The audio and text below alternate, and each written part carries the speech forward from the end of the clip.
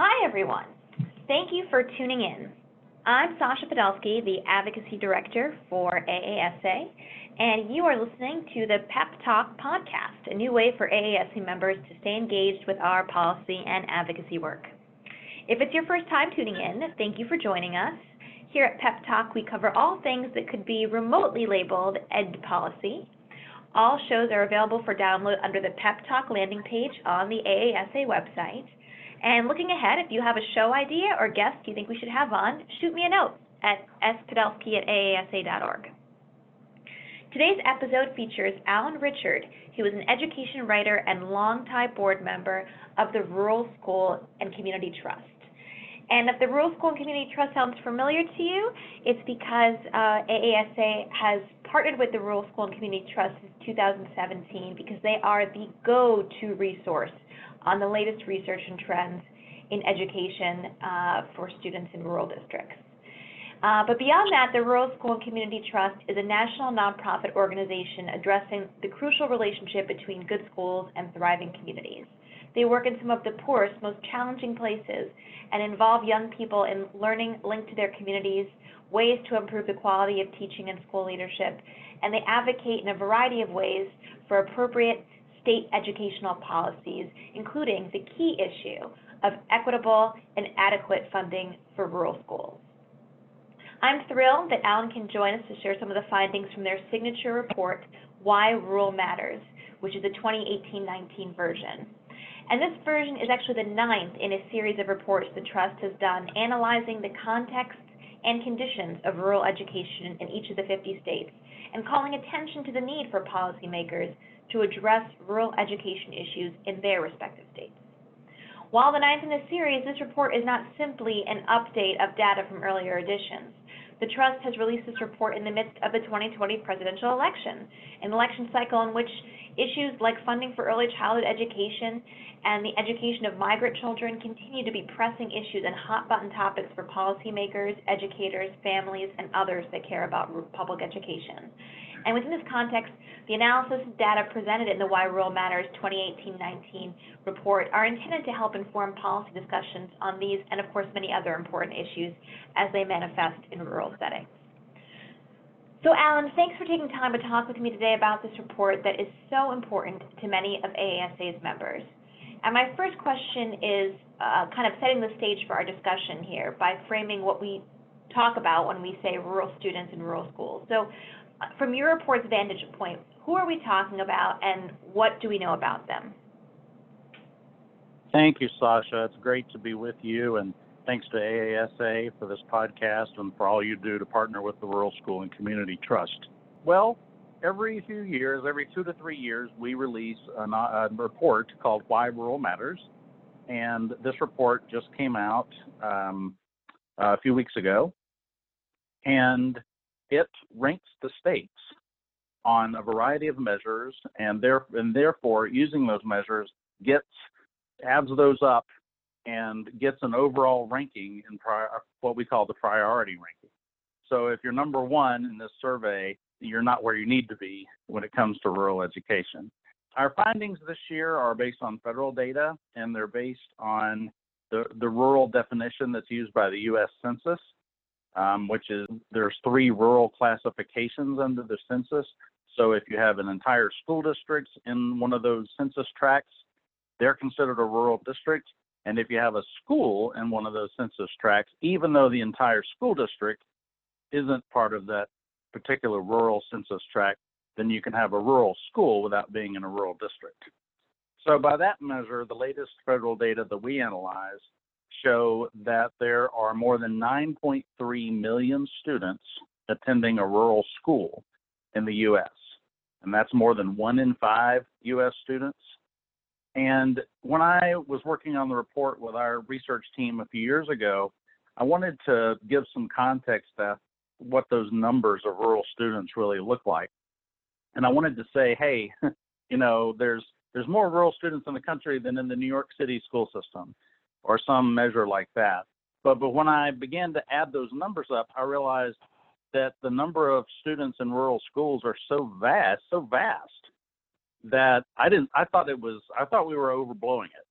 And I asked our research team, and they confirmed that indeed, with more than 9.3 million students attending rural schools, that's more than in the nation's 85 largest school districts combined. So it's pretty remarkable when you think about that, and that's why rural matters so much to our country and to our education system. Wow, that's really great framing for us. Thank you.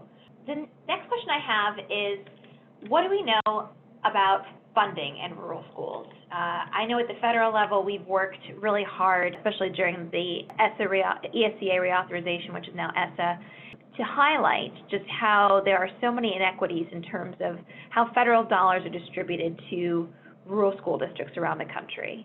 And I'm curious how your report addressed this issue of funding inequity and what you found specifically about the resources that are going to rural schools or the lack thereof. Absolutely. I mean, the resources that go to rural schools vary widely by state and community. Our report looks at, statewide averages, which can really mask the conditions in certain regions of each state. So that's something to keep in mind. Mm-hmm. Funding is foremost on our minds, and I'll go more in depth about funding in just a second.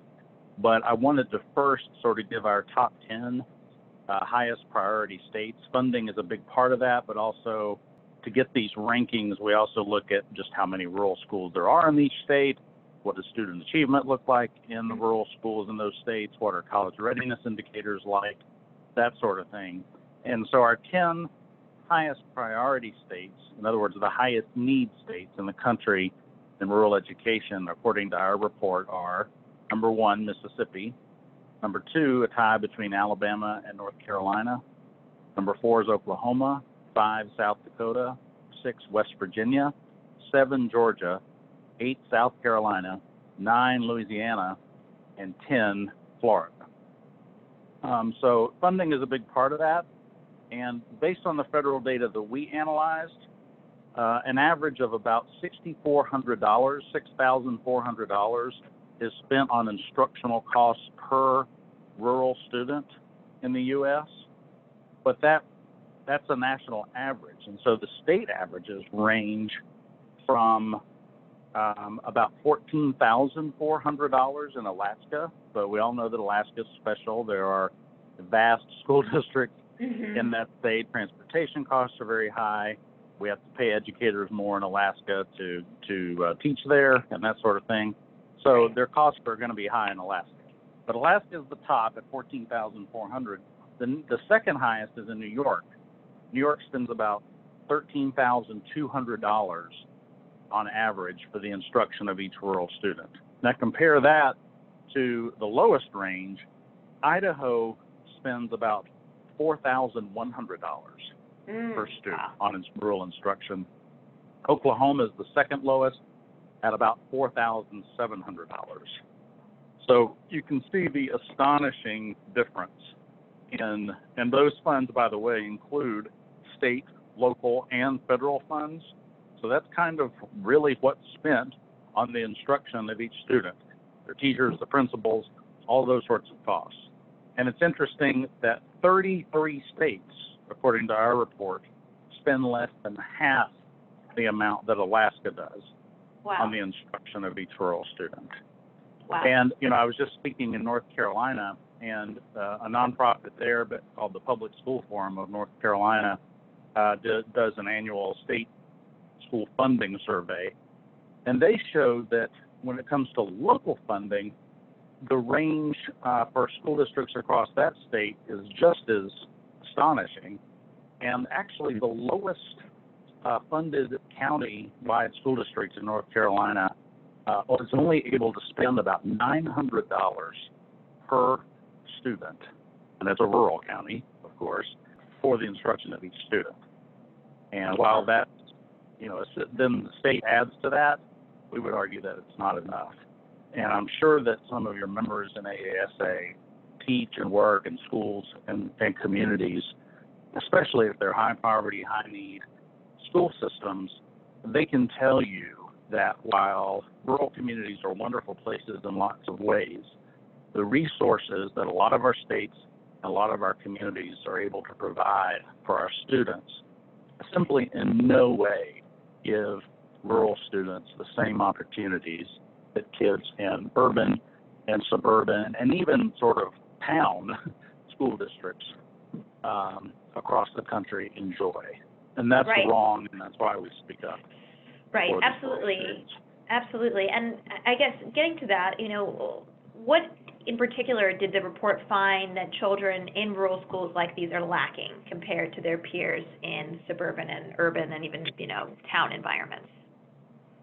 Well, these are just really basic measures of education, and actually rural students on average do about at the national average overall in student achievement, at least when judged by NAEP, the nation's report card, the National Assessment of Educational Progress.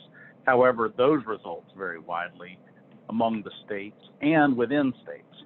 So, for example, in high-need, high-poverty districts in Indian country, the Mississippi Delta, remote communities in the Great Plains, you may find student achievement is extremely low. And, of course, you have to look at state test results and things like that, and test scores on everything, that's for sure. But, Right. as a basic barometer. One of the things that's most noticeable, I think, about the opportunities that rural students have is a lack of rigorous and advanced courses that are, honestly standard fare if you're going to go on to college and that sort of thing these days. Fewer than 1 in 10 of the nation's rural students passed an AP exam, advanced placement exam, in the last school year. About twice that rate of all high school juniors and seniors in the U.S. were able to pass those courses, and about 1 in 4 suburban students were. So fewer than 1 in 10 rural, about 1 in 4 suburban, and that's just one simple measure of some of the opportunities that are not available. I'm sure that a lot of AASA members would also tell you, especially superintendents, would tell you they struggle to find the school leaders, the counselors, the teachers, and other staff that they need in some rural areas of the country and many rural areas of the country. When I was visiting North Carolina a few weeks ago, I had rural principals telling me that they're having to bring in teachers from the Philippines to teach elementary school in rural eastern North Carolina. Nothing wrong with having teachers from the Philippines if that's what you want. But what about the local talent that's wasted? What about the state and universities and others' roles in seeing about this issue so that our kids, especially some of the highest need students in the country who may be behind academically, face family poverty, things like that, they need to be getting the most support, not the least. And they're even providing them a qualified teacher shouldn't be an afterthought. It should be one of the main priorities. So that's where some of the funding comes in and that sort of thing. And I'm sure that'll ring true with a lot of your AASA members. Oh, absolutely. Absolutely. And we touched on this a little bit, but I guess in terms of the measures that you have in the report, in what states do you actually think are doing okay? I mean, I assume New York is one of them, given the way they're funding rural schools, or at least I would hope it would be. But you mentioned a little about the states that are really lacking when it comes to addressing inequities in their rural schools. But on the upside, is there a state or a few states that are really exemplary in terms of how they're trying to address these inequities? Well, there are states that rank among the lowest need on our overall survey, but that also can mask some needs. Massachusetts is sort of the lowest need state in rural education. Rhode Island, where there are very few rural students.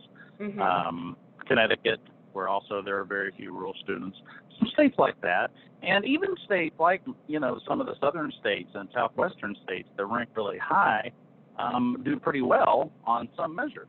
I know that, for example, in Kentucky pays its educators a little better than some states, but they're the 12th overall highest priority state just because there are so many rural students and that sort of thing. So you can find examples of success, and I don't mean to sing the blues. I mean, the purpose of this report is to sound the alarm about the serious challenges out there for too many of our students in our schools. However, the Rural Trust, fights for rural communities. I wouldn't give anything for my upbringing in rural South Carolina, for example, but I also know that I didn't have the opportunities that I had in my schools that even other kids in the state or even an hour's drive away had. I became a journalist. I had no journalism classes or anything like that. Then got to college and I met kids who had 4 years of journalism in high school. That's just one simple example. Right. Not to mention advanced courses, career tech courses that could lead to good jobs, things like that. So there's lots of examples there's lots of examples of good stuff going on for sure. And I mentioned the educator shortage in rural areas. One of the things that's happening, our friends at another nonprofit called the Rural Schools Collaborative, run by Gary Funk, who's a former Rural Trust employee. They're based in Wisconsin, and their main focus is to work with universities on grow your own educator programs around the country. So I believe they work with, several states. There's an Ozarks Teacher Corps in Missouri. There's a program, I believe, at Plymouth State in New Hampshire. And I'm actually speaking on a panel tomorrow with the Dean of Education from the University of West Alabama, who has something called the Black Belt Teacher Corps. And between online courses and in-person courses, and they're giving scholarships, leadership development to folks who want to kids who want to major in education and become teachers, and also to school administrators and others. And in fact, I believe they've started at West Alabama. They've started an EDD program, a doctoral program in rural education. So that's pretty interesting. So there's some wonderful examples of work going on across the country. But the main purpose of our report is to kind of sound the alarm that we need to do better by our kids out there in rural areas that often get forgotten by policymakers. Right, absolutely. And I guess that leads to my last question, which is, what is the most important thing you hope that people walk away with after reading this report? Is it what you just said, or is there something else that you think you want people to really reflect on? Well, the data tell a specific story, but some of the stories it tells is that rural kids have a lot of potential and do well despite the odds. But one thing that maybe is a little behind the data that I know, that many AASA members know, that many educators in rural America and parents and kids know, is that the opportunities are not the same. I'm tired of going to rural school systems across the country and asking, do they have any advanced placement courses? And being told they've never even been able to think about it because they can't find the advanced teachers they need. And if they get one, they certainly can't keep them because they can't pay what suburban and urban school systems pay, or even neighboring larger town districts in some cases. School facilities are poor. Long-term subs are teaching kids.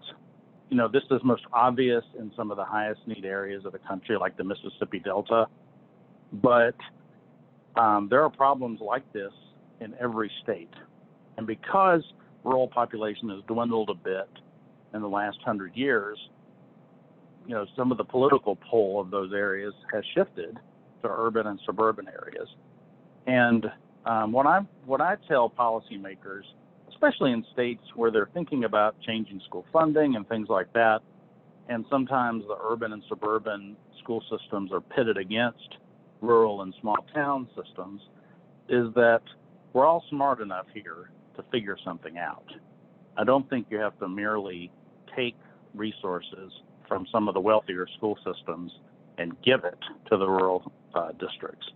There may be some tweaks that can be made, and maybe wealthier taxpayers can pay just a smidge more than rural taxpayers who already are paying the highest, some of the highest tax rates in the country and that sort of thing.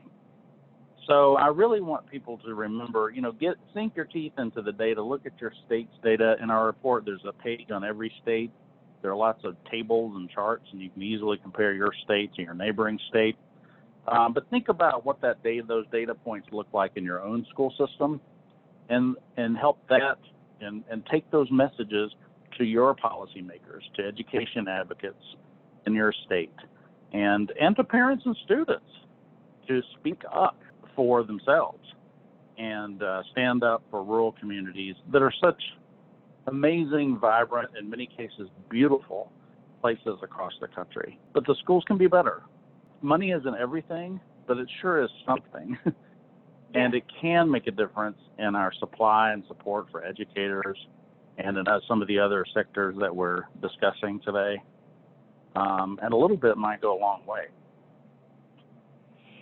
Yeah, you're totally right. Absolutely. Money matters for sure. And I'm preaching to the choir at AASA. No, of course. I mean, funding is always something that we talk about every day with policymakers. Because it doesn't matter how good the policy is if there's no money to implement it. I think this is a great read, and I'm so glad that you guys continue to do this report and to share this information with folks at the state level as well as, of course, the federal level, and highlight these inequities. And even though it may be repetitive for you to sometimes have to share, the not so great news about the inequities that rural school districts are facing, I think there's just not enough conversation overall about the needs of rural schools and the needs of rural communities, and that's why it's so important that your organization exists and does this work. So thank you for doing it, really. Thank you. And I imagine on the AASA website there'll be links to the report and that sort of thing. But just so folks know, in case they're listening in their car or something, our website is ruraledu.org. And we're so thankful for our partnership with AASA. And you can find the report on our website and lots of other information. And you can follow us on social media, too, if you'd like it, especially on Twitter at Rural Trust. That was perfect. I think you ended this just well enough for me. I don't have to say anything else. So thanks to everyone for listening. And thank you so much, Alan, for sharing your time and your knowledge and your experiences with us. Thank you so much, Sasha.